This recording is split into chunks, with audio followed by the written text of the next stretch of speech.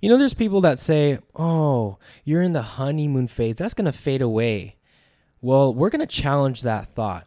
Would you like to know the secret to continue to keep that honeymoon phase that you've cultivated early on in your relationship throughout your entire marriage? If so, you're going to want to listen to this episode. Let's go.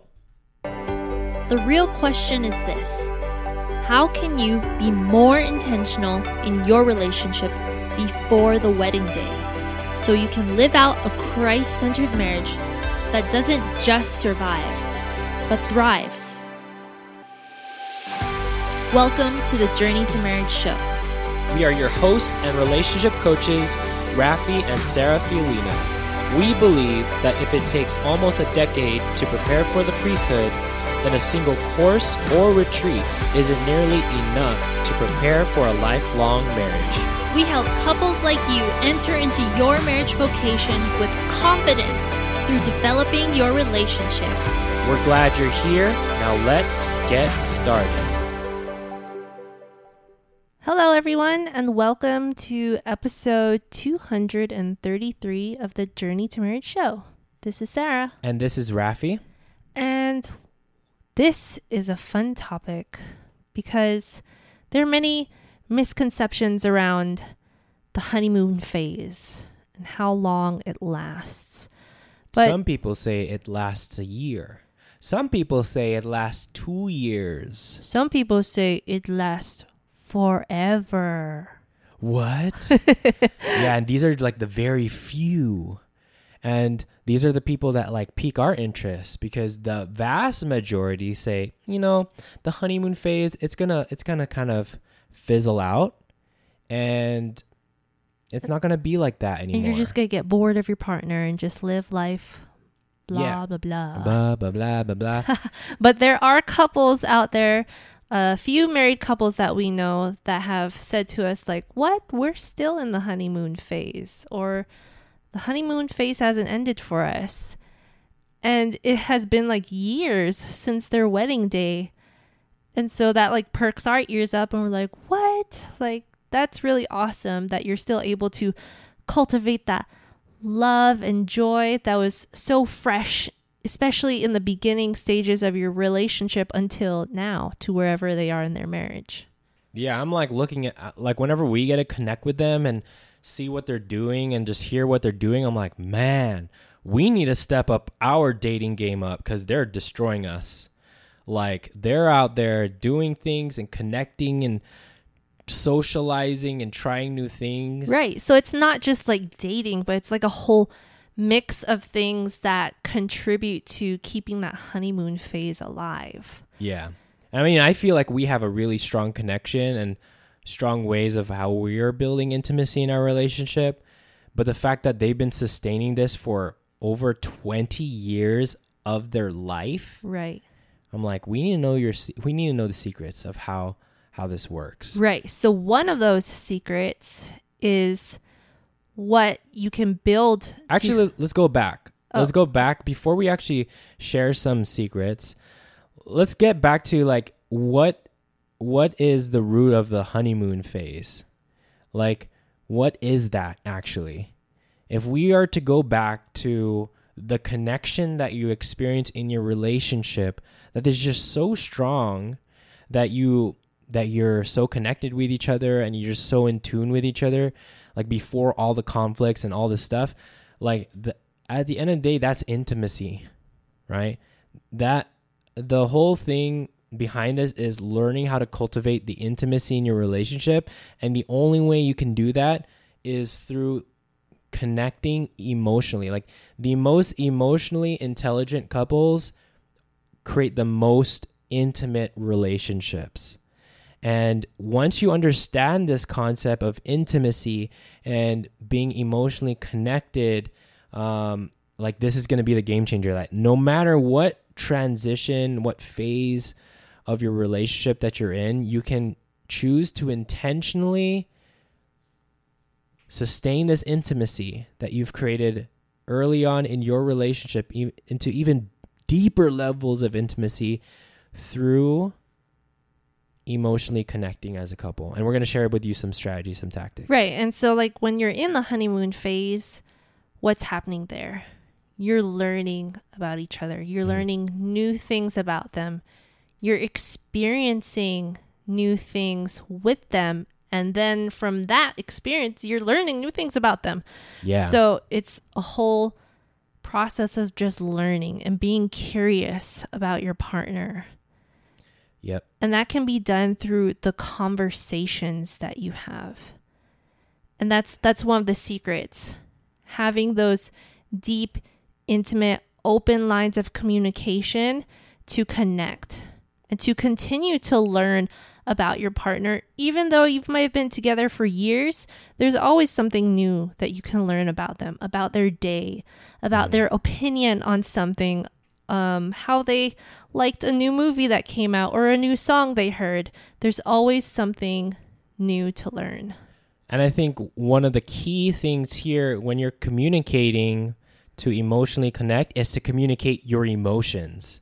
Yes. Like when you share with your partner that you're feeling upset, that you're feeling fearful, that you're feeling excited about something, like that is the key, right? It's all about that emotional connection, but you can't emotionally connect if you don't know how you guys are actually making each other feel or how the things that they're going through is making them feel. So it's so vital. Right. And by being able to express your emotions, your partner can then start to learn how to anticipate your wants and desires. Yes. Awesome. So the second secret here is to remember to have fun, to keep dating a priority. Mm-hmm. Just because you've been together for a long time doesn't mean you have to stop going out on dates. Yeah. I mean, we recommend at least like once a week you go on a date. It doesn't have to be the entire day. You know, it could just be like a short 1 or 2 hour date to connect and have fun instead of like living your relationship day to day, taking each other for granted. Watching TV all day. Yeah. There's no opportunity for you to talk. And I think that's where the complacency sets in, is that, oh, we're married. Like, we don't need to pursue each other anymore. False. Dwight Schrute. False. No, that's not right. Like, the complacency is the trap of the evil one. And that is exactly what he wants you to do. He wants you to be like, oh, you don't need to pursue them. You already got them. You're already married. Like, just kind of settle down. We don't believe in settling down in marriage. We believe marriage is elevating. And if your marriage is not elevating you, it's not growing you, it's not progressing you in your life, then it's not a thriving marriage. Right. And a lot of the marriages that we look up to, we see this in their life, that they are always going out on dates. They're making time for each other despite whether they have kids or a busy job. They make sure that they make time for their spouse, their partner.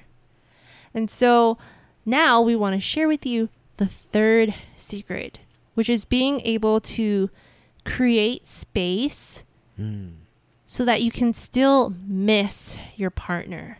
Yes. Right? Because if you're with them all the time, you can't really miss them if they're right in front of your face. It's true. So being able to have your own personal time apart from your partner and then come back together and hug them and give them that extra love from that time that you were apart. Yeah, so you want to give. So when we're talking about this, it's about like filling your cup, right? You don't want to just fill your cup when it's not even filled itself. Like, you can't fill your partner's cup when you don't have it yourself. Like, the key here is to fill your partner's cup from the overflow of your cup. From the overflow of your cup. So you've got to make time for your own hobbies. You've got to make time for your own friends. Of course, there's a balance there. You don't want to spend so much time that you're not spending time with the person that you should be the most intimate with, right? But with Sarah, she has her women's group that she goes to every single week, right? She takes that time. And how does that make you feel? It makes me feel fresh. So fresh and alive, especially to be connected with other women and hear about their lives and just have that sister bond. Yeah, and just a husband looking at her, like after she gets out of these meetings, there's like a certain glow about her. Like there's a certain energy that she brings into the marriage because she took that time to fill her own cup and she's giving from her excess. Same thing with me. I always have my brothers that I can always reach out to, that I'll just talk to for hours. And I just feel like I feel recharged. Or I'll just like be my introverted self, put myself in a room and read a book for an hour. Like those are the things that fill my cup. And then after that, like I feel like great. I feel like I'm on a whole nother level. Awesome. And I'm going to love you on a whole nother level. You're on a new level. You're on a new level. Okay, you guys. Well, we hope you got a lot of value from today's episode on how you can keep that honeymoon phase going. Yes. It doesn't have to end. And it can definitely be revived if you feel like that phase has ended for your relationship. Yes. So if you want to really like master this whole area of intimacy and sustaining the honeymoon phase throughout your relationship, whether you're dating, through your engagement, through your marriage, not as just newlyweds, but your marriage for life, there's strategies there. Like there's intentionality, there's skill building that you need to develop to be able to sustain that honeymoon phase. And if that's something that you desire, that's exactly what Sarah and I as relationship coaches do. We will teach you the skills on how to be intentional, how to not be complacent, and to continue to cultivate and grow deeper in your intimacy together so that you're feeling like you're on fire all the time. Yeah, there's going to be challenging times, but they're going to be completely overshadowed by the connection that you experience. And that if that's something that you desire, book a call with us. Click the link in our show notes. It's a free call. Let's connect. Let's see how we can best serve you in your stage of your relationship, and we'd be glad to support you in that way. With that being said, praying for all of you holy couples on your journey to marriage. Take care and God bless. Bye. We hope you enjoyed this episode. If you haven't already, subscribe to our podcast so you can get notifications of future episodes. Secondly, would you mind doing us a huge favor? If you received value from today's episode, please share it with your friends. Then, please rate and review our show on Apple Podcasts. We'd love to hear from you, and this will also help us reach more couples preparing for the vocation of marriage. And lastly, if you want to go deeper with your life, spiritual, and relationship development, go to journeytomarriage.com/resources to see a list of tools we personally recommend for your journey to marriage. Until next time, future spouses.